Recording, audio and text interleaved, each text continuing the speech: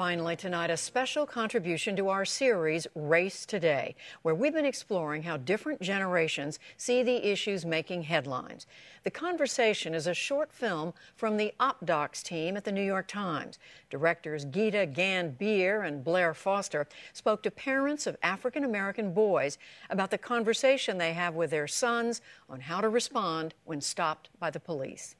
There's this unspoken code of racism and white supremacy that says that my life does not matter. You can put your hands up and say and cooperate and say that I'm choking and still be killed, and then there's no repercussions. It's maddening. I get so frustrated and angry about having to prepare my kids for something that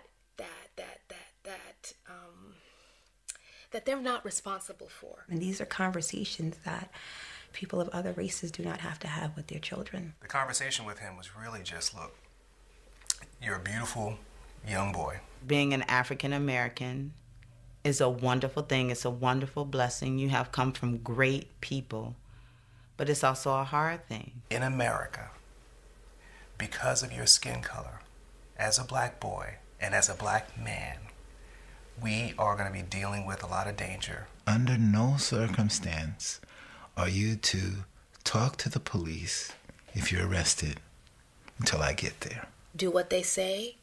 Don't get into any arguments. Make sure your hands are out of your pockets so they can see. These are the questions you can ask. This is who to call. This is what happens if this bad thing. It's not like, please, master, don't whip me. No, it's like, excuse me, sir, what is your badge number? I'm going to film this. If you want police brutality to stop, if you want police to treat you like a human being, then you have to see yourself as a human being. You have every right in this world that anyone else does. What I love about you as my son is I remember when we thought about having you and, knowing that we wanted you and watching you grow. You are the Muhammad Ali, you are the Malcolm X, you are the Martin Luther King. You are an amazing young man, and the future is yours. And I will do my best to make sure you're safe. That's it. I love you.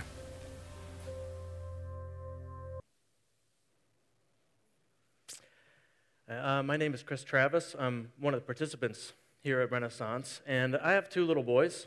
I think we have a picture of them. Rowan is 3 years old, and Leo is 2 years old. They're pretty cute. If you've seen them running around, I mean, when you catch them, and put filters on it and stuff, they look pretty cute.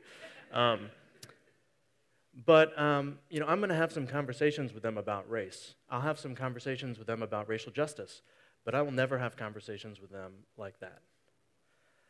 Rowan is about, I said he's 3 now, he's going to turn 4 in a couple of months. And preparing for this message, I started thinking that if we were the exact same family we are now, but our skin was brown or black, I think I would need to start having some age-appropriate conversations with Rowan now to prepare him. Because I certainly want to orient him to the way things are in the world before he just gets smacked in the face by it. And I can't imagine what it is like to feel as a parent like it's not a question of when, but it's a question or not a question of whether, but it's a question of when your kids are going to face some type of racial injustice. And I'll be honest with you, I'm not ready. I'm not ready to introduce Rowan to that particular aspect of how this world does not work the way that God wants it to work. And I don't know what to say about that, except that I just grieve deeply for it. These are the kinds of things that are kind of hard for me to understand, and I think they're hard for a lot of white people to understand, because it's actually possible in America for a white person to live a lot of their lives without thinking about racial justice much at all. Especially if you live in certain parts of the country, it's possible to arrange your life in such a way that you're insulated from a lot of these issues and tensions. It's a kind of privilege that white people have, this ability to be quote-unquote colorblind. It is a luxury that black and brown people do not have. And for much of my own life, I was blind to this reality. And I didn't start to open my eyes a little bit until about 10 years ago when I took a job teaching math to 6th graders in Central Harlem. On the day that President Barack Obama was sworn into office, I was teaching math about 10 blocks from here, and I will never forget the feeling of getting off the train in the morning that day. I could not stop smiling. I felt lighter than air. I was so excited to see my students because I knew this was going to be such a big deal. In Harlem, the first African-American president of the United States, I felt like my whole body was tingling. And my kids, they didn't even understand the deep movements that were happening in their hearts, but you could see it in their faces. That there were dreams and possibilities germinating behind their eyes. I mean, it felt like a ceiling had been lifted. It felt like someone had opened up a door onto a stuffy room, and suddenly everybody could breathe. 2 steps forward, 1 step back, 10 steps back, though. One of the downsides to that election was that a lot of people kind of sat back and said, finally, we can put all this racial stuff behind us. See, a black man, the most powerful man in the world, a black man in the Oval Office, it's done. We're equal now. But meanwhile, I still went into that school every day where most of my students, or many of my students, didn't have enough food to eat, let alone a pencil. And from my perspective in that classroom, the hundreds of years of injustice, of slavery and Jim Crow, and the legacy of these unjust systems were not undone when President Barack Obama stepped into the Oval Office. Teaching in Harlem really started to change me. It was the first time in my life that I had ever been in a visible minority, and it was just a little taste. But the school that I taught at, there were no white students in the school, and I think there was 3 other white adults. And so for most of the day when I was there, I was the only white guy in sight. Now, this is just the tiniest little taste, just a few hours a day, but it was important to me. It did something to me. I had never before really had to think about what color I am. It was just never really brought to my attention. But especially the longer I was in that environment, I started to notice it. It started to kind of stick out in my mind. I was reminded of it. Sometimes I felt like I kind of sank into the background, like sometimes walking around those halls with those rich, substantial-looking people, I felt like I just faded into the white paint, like I was just a ghost of a person traveling around with real people. Other times I felt like I stuck out like a flash of lightning. I remember one time in particular, we were in a conference meeting. This was my second year teaching there, and there were some teachers and community leaders and whatnot gathered around, and everybody was giving great ideas and laughing and whatnot, and I caught a glimpse of my arm out of the corner of my eye, and I started. And I actually hid my arms underneath the table. I felt so exposed. I just felt like I stuck out. That's one of the delightful things about Harlem. It was more true 10 years ago than it is today, but Harlem was a place where an African-American kid could grow up feeling normal because the police officers were black, the principals of the schools were black, the shop owners were black, the council members were black. But even in this sort of protective bubble, one of the few places in America where a black kid could feel normal, it was still set in a bigger context, and I started to notice some things. I remember the first time that a little black girl came to me with a paper cut, and I got out my pack of Band-Aids, and I cleaned off her hand, and I put that bright cream-colored Band-Aid over her beautiful brown skin, and it just struck me. And then for the rest of the day, I couldn't stop seeing the way that Band-Aid stuck out. The first time I spoke at Renaissance, Jordan, I just thought of this morning when I put this mic on. He was so apologetic to me that this little pom-pom is brown. And I was like, dude, for once in the history of the United States, a white guy has to wear a brown pom-pom. You know how many times Jordan has preached to churches in other parts of the country and wore a white cream-colored pom-pom on his face, and he's apologizing to me about this? I noticed some other things, like I'll never forget how disappointed and confused I felt when I unrolled that poster of our brand new president that they gave us, because I was so excited to hang that thing up in my classroom, in Harlem. And then when I unrolled it, I saw that the artist had obviously whitened him up a bit. And I can only assume to make it more palatable in other parts of the country, maybe, but my students looked at that thing like, that's not how he looks. I did home visits in Polo Grounds, which is a really notorious housing project here in Harlem. And actually, I don't even know if I should make this joke. This is one of those jokes that's funny but not funny. The black teachers liked to bring me along because they said that people would think that I was a cop, and so that they could visit safety. That's not even I shouldn't even say that. But they always wanted me to go with them. All right, somebody gets that joke. It's sad. Sometimes you have to laugh. But, you know, I've been in projects, but standing on the 12th floor of those towers with the bitter winter wind whipping through those halls because the exterior windows were broken, the only other place in the world that I have seen towers like that was in Ukraine, which is a former Soviet bloc country. And the thing that I kept saying to myself in my mind when I was up there was, this is America? Now, I needed this kind of immersive, dramatic experience to rattle me out of my complacency, to begin to open up my eyes a little bit, in part because I couldn't see, and in part because I wouldn't see. And that's the part that scares me. Because white privilege is a tricky thing. It's kind of invisible when you have it, but it's obvious to anybody that doesn't have it. It's kind of like a fish in water. You can't really see it. You're just sort of in it.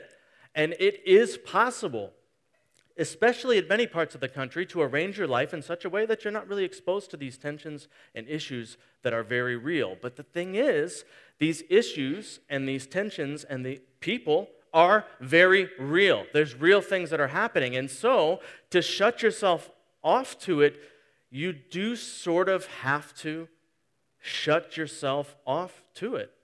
You do kind of have to choose not to see.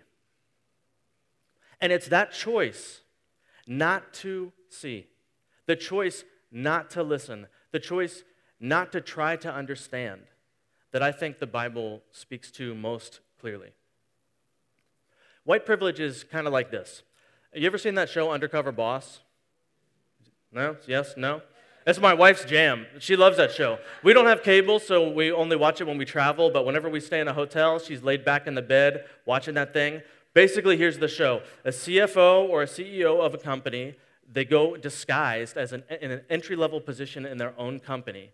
So you get to see this high-power man or woman snap on some fake buck teeth and put on some prison-issue glasses, and then they go and they work a week or two at an entry-level position. And it's funny because some of them don't know how to mop, like someone has to teach them how to mop or whatever. But then at the end of the episode, there's this big reveal where they come back and they show the employees, like, look, all this while, it was the CEO or the owner of the company that you were working with. And when they're working in the company, some employees are doing a good job and some not so much. Some employees treat them really well or treat each other really well, and some not so much. And the same thing always happens in the big reveal.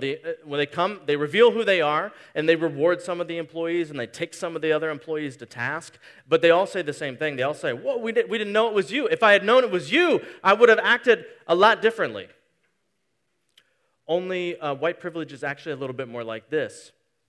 Imagine that God came to earth as a young black boy today and lived that life with all of the unique ups and downs, trials and pleasures that very unique existence in history would be for him. Legally equal for a few decades, after hundreds of years of legal subjugation. Legally equal, but we somehow still can't manage to desegregate schools because in this world, money always finds a way. Legally equal, but in reality, the heir of incalculable inequity. But deeper than that, and more important than that, the heir of the image of God and of the destiny of Christ. And he lives his life, and then Judgment Day comes. And everyone comes before the throne of God. And seated on the throne is that young black boy, king of all creation. And with perfect justice, he sorts the people. And to one group of people, he turns and says, I was trying to make myself understood, and you listened to me. You tried to understand. You saw that I didn't get paid for the same type of work. You saw that I got prosecuted differently for the same kind of crimes. You saw that I didn't have the same access, the same opportunity to equal education, and you did something about it. You cared about it. You believed me when I said that things were different, and you didn't just pretend like everything was okay. Well done. Come and share your master's happiness. And these are the words of our Lord Jesus Christ, word for word from Scripture. Matthew 25, verse 40, the king will reply, truly I tell you, whatever you did for the least of these brothers and sisters of mine, you did for me. Now I want to pause to clarify something there. I am not saying that black people are the least of these. Quite the contrary. That's not the point that I'm trying to make. And black people don't need pity. They don't need to be saved by white people. I'm not talking about white saviorism, farthest thing from it. In fact, historically, black people have pulled themselves up, bettering themselves and the rest of us along with them in spite of all the obstacles, challenges, and injustices. That's not the point that I'm trying to make. The point that I'm trying to lift out is something Jesus is teaching here, that there are real things happening in the world, and it is possible to notice them, pay attention to them, and do something about them. And it is also possible to ignore them or choose to be blind toward them.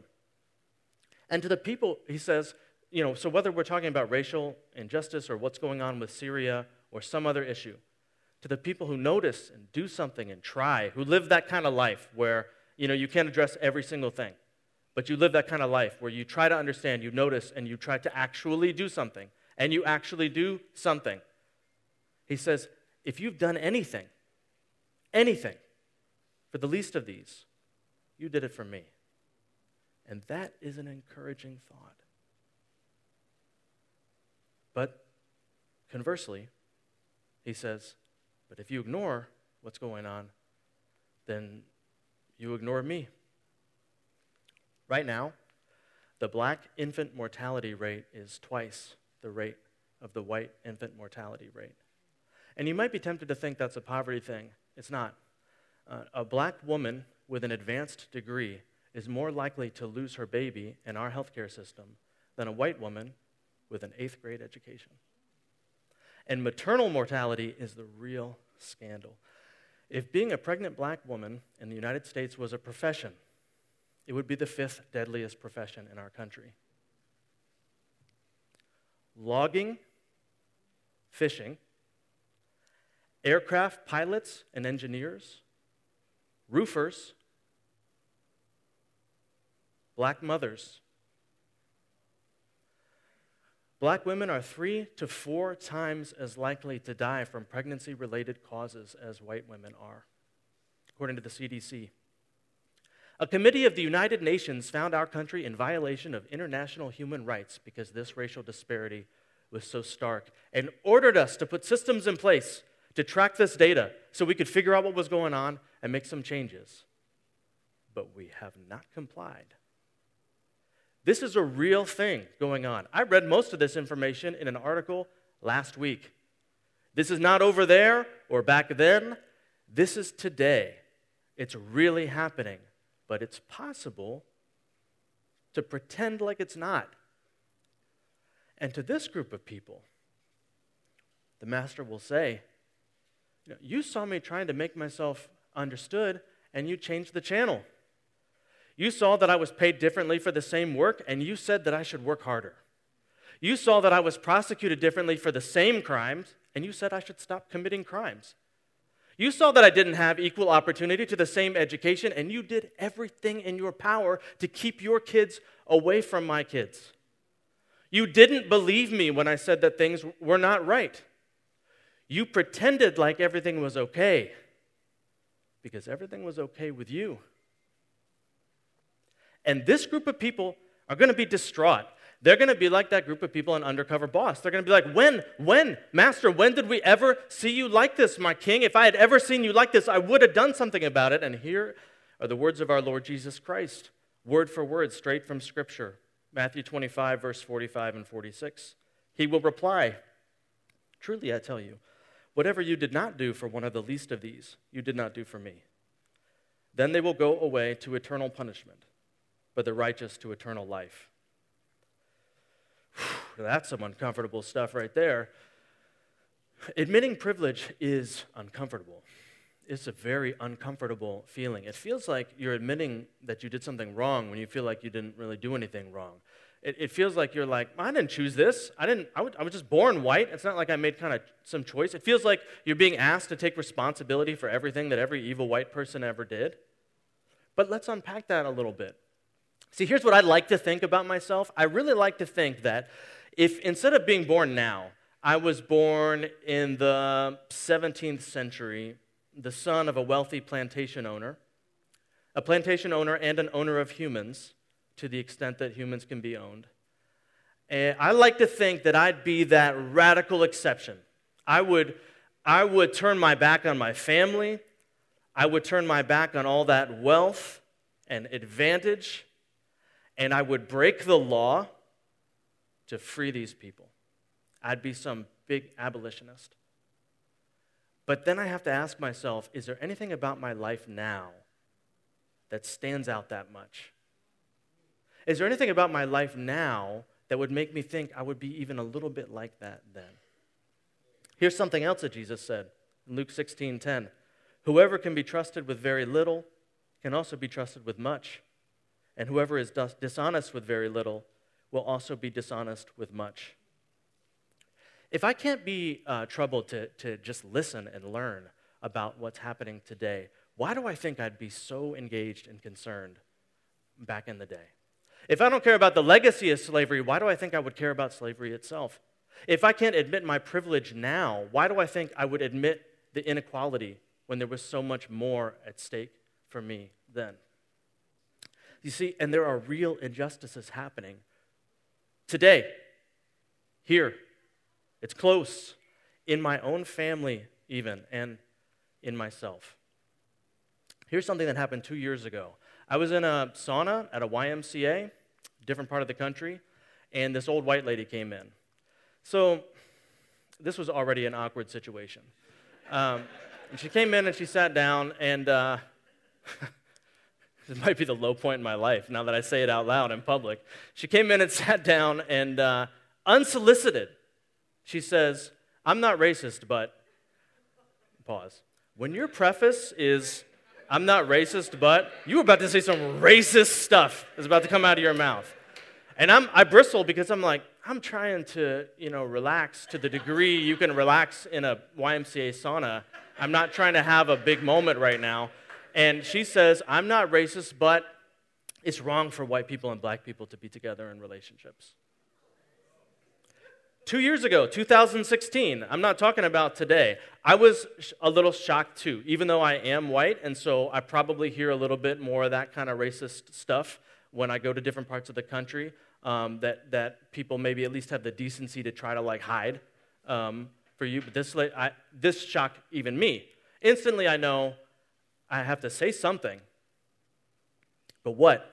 My first impulse, of course, is blast this lady. Just go in on her. I mean, nobody else was there, but just shake her. I don't know. Say something to make me feel good, right? So I could tell this story and be like, and then I did, and then, or say something to just, beat her down. But the thing is, she wanted that. I could see it was all over her face. That's why she said the whole thing to begin with. That's what she wanted. And so I could tell I needed to be smarter than that. And I started thinking about Jesus, and I started praying, because Jesus had this way of just always knowing what to say, no matter how tricky the situation was. He would say something that would trap somebody in their own verbal trick. He would say something, tell a story, even a joke sometimes, ask a question that would expose somebody's hypocrisy, expose somebody's fakeness. Or if he was going to get somebody mad, he'd get them mad in just the right way, that if there was any hope left for that person, that was their only hope, to get mad in that way. And if there was any hope left for this lady, I wanted to try to say something that might have some chance of possibly getting through instead of just ripping into her and then sending her off to go do that to the next person that she preyed upon in a sauna or whatever. But I had to pray. I really didn't know what, so I started to pray. And I found myself praying like that a lot for this message. I have not felt so inadequate to a message in a decade. This is the concluding message of a series that we've been going through together as a church called The Gospel and Race. And we've been delving into the issues of race, racial justice, and the legacy of the African slave trade and its far-reaching effects on the systems, unjust systems in our country, and the deep-reaching effects of the trauma from all of this injustice. We focus mostly on black and white issues, but that's not because the gospel doesn't have a lot to say about other groups of people and other tensions in society. It's just because we needed to start somewhere, and so we started here. But we hope this is just the start of the conversation. This last message is about white privilege. It's about blindness and having our eyes opened. It's about shame and guilt, and it's about the way Jesus gives hope to each and every single one of us. And I found myself praying for this message in ways I haven't prayed in a decade. My first impulse with this message was the same first impulse I had with that lady. Let me say something to make myself look good. And the first couple of iterations of this message were basically just that. 10 pages of, I'm woke, I'm a good person. Got rid of those. My next impulse was to blast this lady, make something to make me feel good and make us all feel good. So my next couple of iterations were basically like, racism is bad, racial injustice is bad, and racist people, they're the worst. And we could all agree about that and pat ourselves on the back. But I wanted to be smarter than that. And so I found myself praying just like I was praying in that sauna with that lady. Now, here's what I can't believe I didn't think to say to that woman. I can't believe I didn't think to mention my own family. My aunt, my father's sister, married a black guy named Willie, my Uncle Willie. Great guy, stand-up guy. They have 2 sons, wonderful young men. They're grown now. I actually officiated one of my cousin's weddings a few years ago. But I have an interracial family in my family, close to me, and I didn't even think, I was so flustered by this situation, I didn't even think to mention it. But here's what I did think to mention. At that time, I was leading a bilingual church, interracial church as well, but a bilingual church, and the makeup was very diverse. It was mostly white people and Latino people. And we had a lot of interracial families and a lot of just beautiful children with all kinds of different diverse combinations at work, and they were so precious to me. And I knew she was going to give me about 15 seconds, so I said that very quickly, and then I asked her this question. I said, are you saying that the world would be a better place if those children didn't exist? And she squirmed out from under that, and she started telling me about a mixed girl she knew who always called in sick to work or whatever, and I listened to her for like 5 minutes. This is one of those where you got to pay out 5 minutes of listening to get 20 seconds to say something. So I listened to all that, and I brought her back to the question. I was like, okay, I hear that. But are you saying that the world would be a better place if those kids that I love at my church did not exist? And she kind of tried to squirm out from under that one again, and I brought her back to that question. Are you saying that the world would be a better place if those kids did not exist? And in the end, all she could do was say, well, and there was just this long silence. Now, I wish I could tell you she fell on her knees and started bawling no, I'm wrong. It wouldn't be a better place. That didn't happen. But she couldn't bring herself to say yes. And for that reason, I like to think that might have stuck with her. Now, this was kind of over there a little bit, but this isn't over there. This is here, too. So since I brought up my aunt and my uncle, let me talk about them for a minute, because this is my own family. And this is about to make me sound like an 80-year-old man, but this really wasn't that long ago. They named their second son Travis after my last name, my father's last name, my aunt's maiden name. A gesture that's so gracious on my Uncle Willie's behalf I just can't even believe it.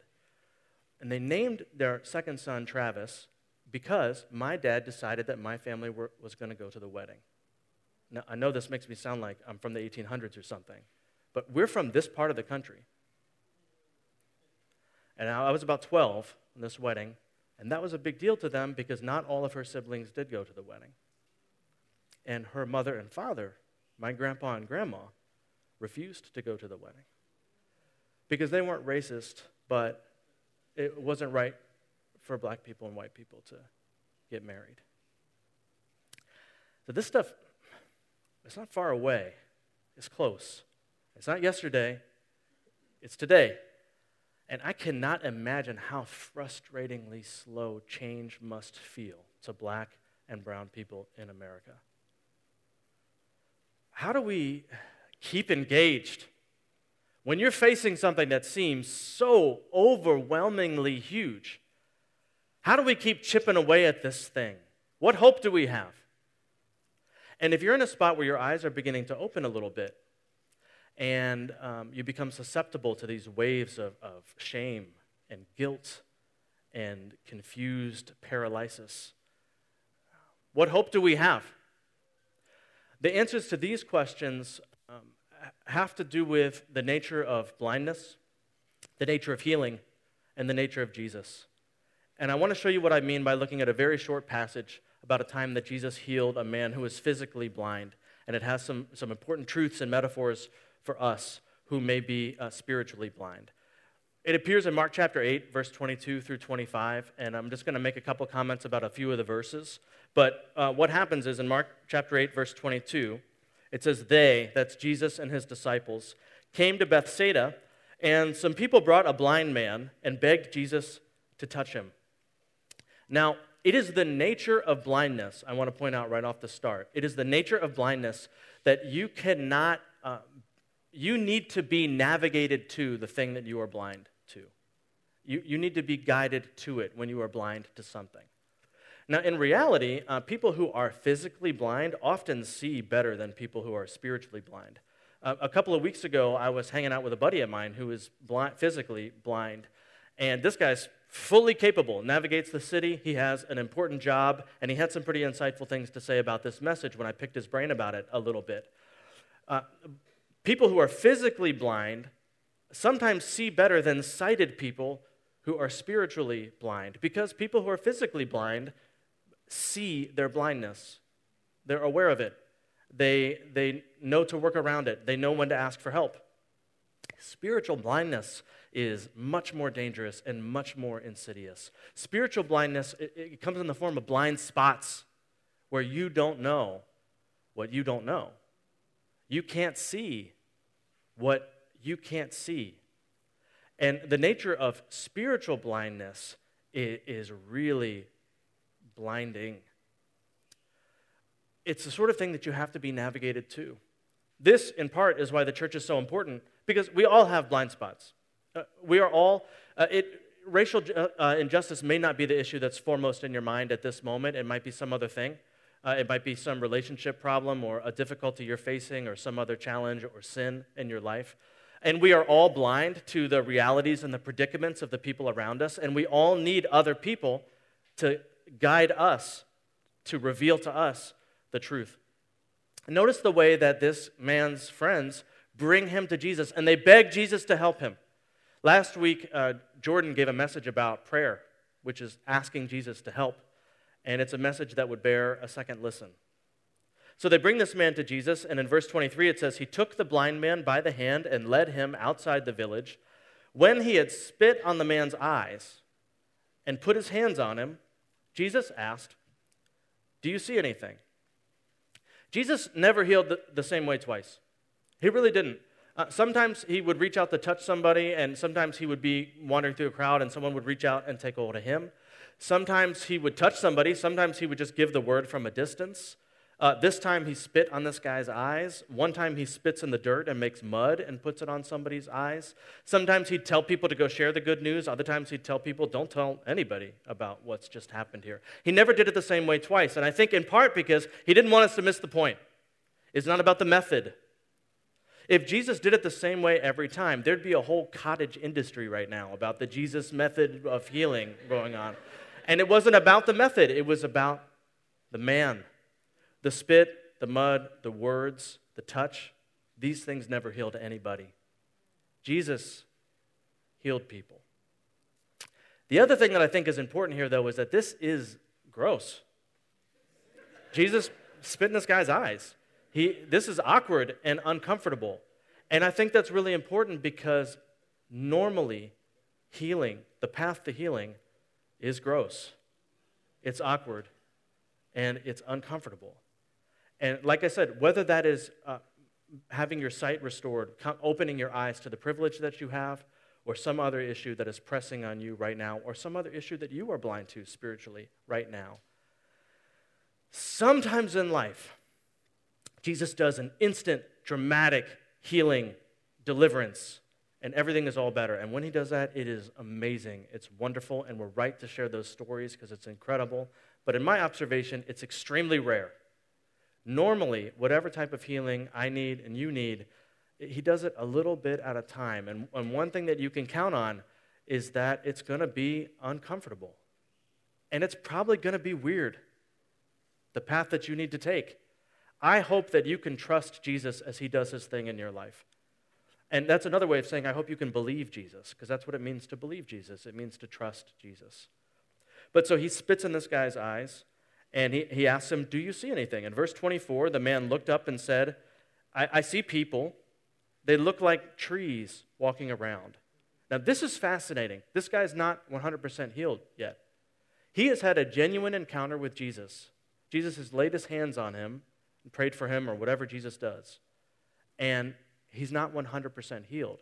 He gets starting to see just a little bit. He's starting to make out the shapes a little bit. And this is where I feel like my whole life is right now in terms of my privilege. I definitely don't have 100% vision. But I have been touched by Jesus, and I'm starting to make out the shapes a little bit. And I think this is a really important thing to notice because it calls for patience. It calls for patience in your own life, in my own life, and it calls for a lot of patience with each other. Healing it doesn't happen overnight. It's just not the way that it works. And sometimes it seems like not much is happening, but Jesus is at work. Even after everything that he has given to me and graciously done in my life to help me get it, I'm still half blind. I needed more help with this message than I have with any message in a decade. More help from Jordan and many other people that I asked for help with this message because I just can't see it. I'm still half blind. And that is a humbling thing. It is a humbling thing to admit privilege. It feels the same way that it feels to me when I try to practice my Spanish with people. You just feel like an idiot. You say things and then they laugh because you say ridiculous things. And it takes a lot of courage to kind of put yourself out there and try to understand it, knowing you can never understand it. Because that's the real trick. It's kind of like this. It's like, I will never know what it's like to give birth. But my wife has given birth, and I need to try to understand. I need to try to empathize. I need to listen to her and use my best imagination to try to get it, understanding that I can never know what it's like. I will never know what it's like to be black in America. But I still got to try. I still want to try.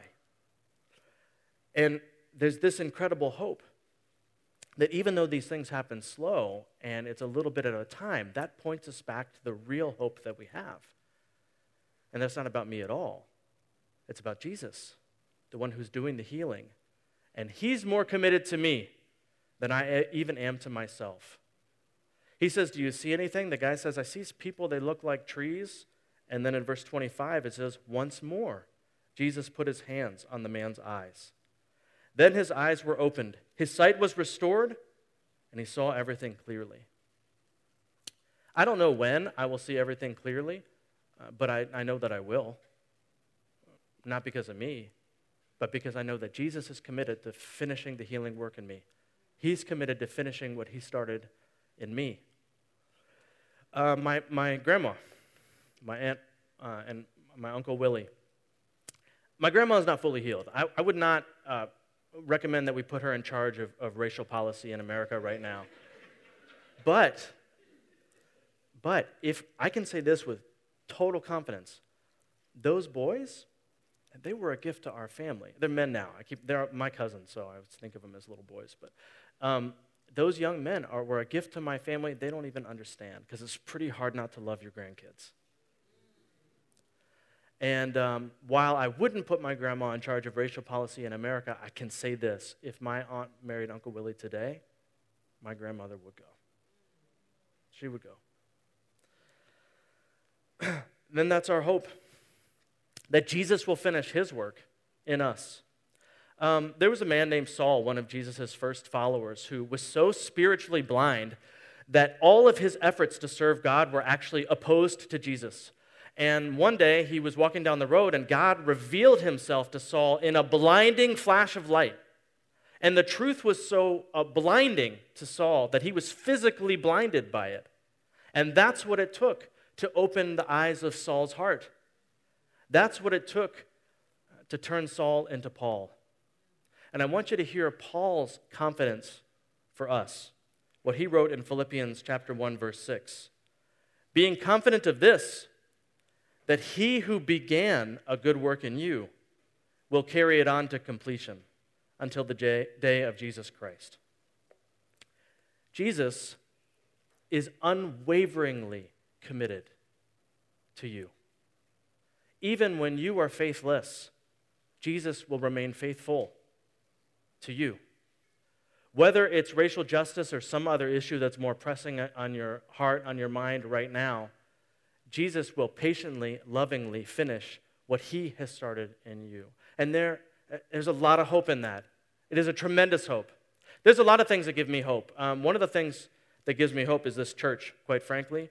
The way that you have willingly engaged in this series, in these messages, in the community groups, been patient with each other, been patient with me, it really does give me a lot of hope. Our leaders and the courage they had to start these uncomfortable conversations, and it really is just the start of the conversation, that gives me a lot of hope.